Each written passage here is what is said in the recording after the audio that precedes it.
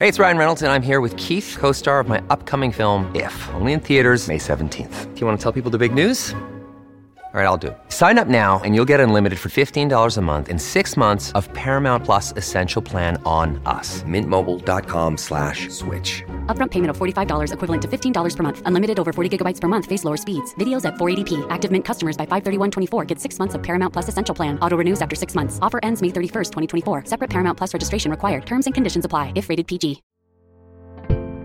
Hello and welcome back to 365 Days with MXMtoon. I'm Maya, a singer, songwriter, video maker, Oakland native, and Arctic exploration fan. I'm also a huge fan of history. I love untold stories, gross facts, and secrets, anything weird, dark, and funky from the past.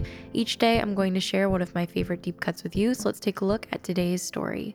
It's 365 with MXMtoon. New facts every day, so don't leave too soon. I'm gonna teach you stuff, no it won't be tough. Gonna go a year till you've had enough. It's 365 MXMtoon.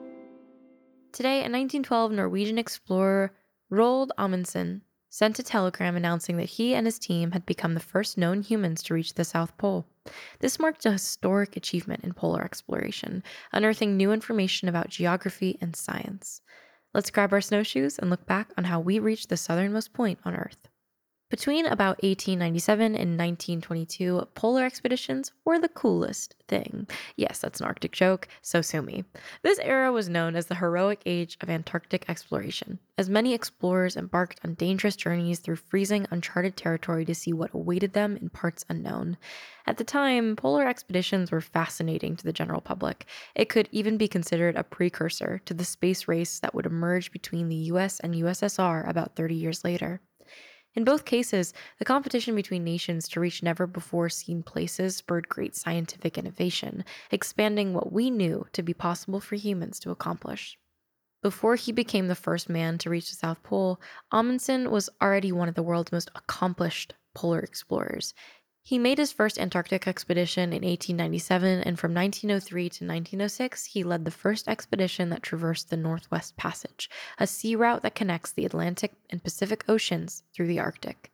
For 2 years, Amundsen and his crew were iced in on the north shore of King William Island. They communed with local Inuit people, learning from them and conducting research to determine the exact location of the North Magnetic Pole. After this voyage, Amundsen wanted to continue what he started. He set his sights on leading the first expedition to the North Pole. Unfortunately for Amundsen, the dream was over before it even began. By 1909, he was ready to take off for the North Pole, but then he learned that the American explorer, Robert Peary, had beaten him to it. But he didn't let this quell his ambitions. If Peary's crew could survive a trek to the North Pole, then why not set sights on the south one? In Antarctica, temperatures can sometimes reach negative 99 degrees Fahrenheit, making these expeditions a potentially fatal risk. Amundsen's years of Arctic experience served him well.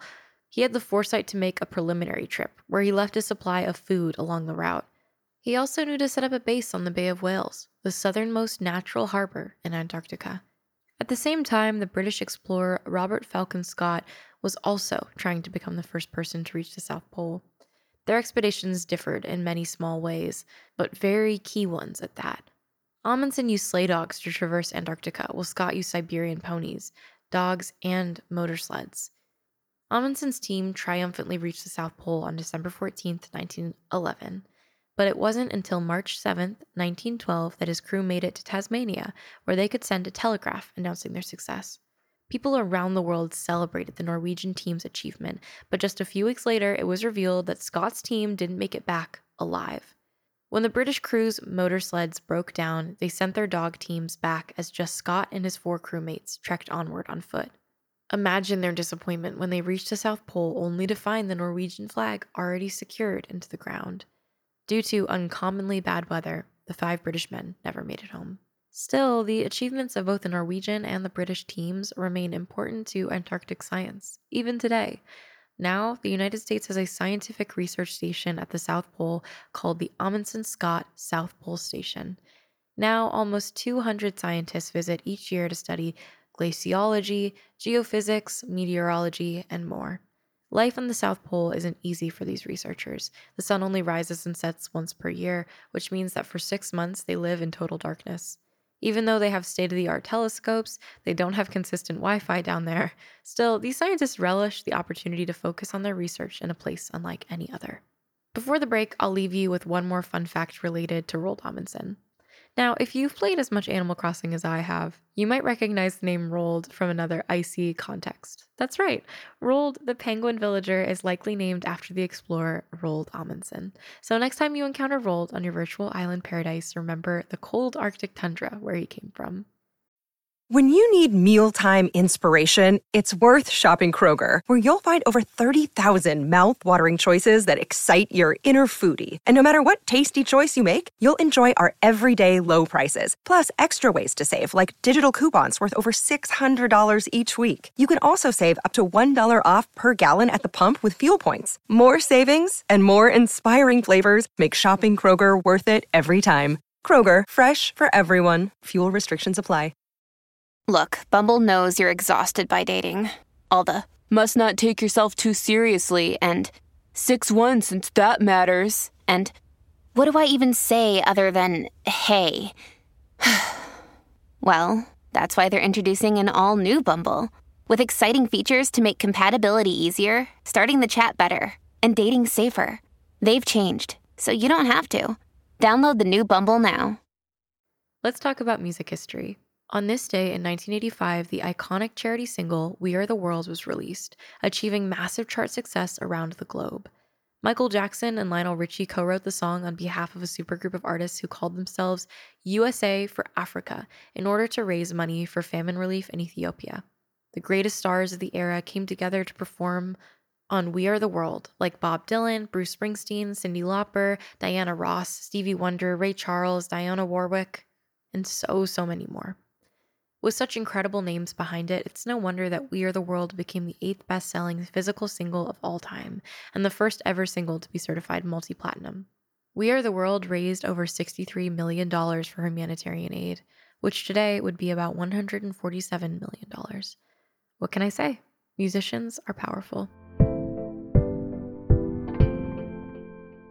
And now for today's final segment, I'm going into my own photo archives to see what I was up to on a March 7th in my life. March 7th, 2017, I went on a field trip for my marine ecology class in high school. I don't remember exactly which tide pool we went to. I want to say it was, oh goodness, I'm not going to remember this at all. I can look on the map, I think. Oh, yeah, okay, we did go to this one. We went to the James Fitzgerald Marine Reserve, which is probably one of the best field trips I've ever gone to. Seeing tide pools is one of the most incredible experiences ever, and being able to do research on the different species and organisms that were inside of them was so interesting.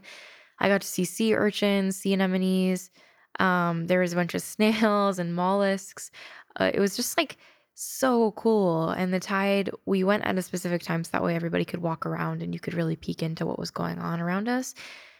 Genuinely one of the coolest things ever. I really miss being able to be in the Bay Area and like having access to these things. Like there were starfish in the water and I have pictures of my friends looking at them, and just it was so much fun. I really miss that. Thanks so much for listening today. Come back tomorrow for more weird and funky facts, and please subscribe on your favorite podcasting platform. I'll see you tomorrow. It's 365 with MXM2. New facts every day, so don't leave too soon. I'm gonna teach you stuff, no it won't be tough. Gonna go a year till you've had enough. It's 3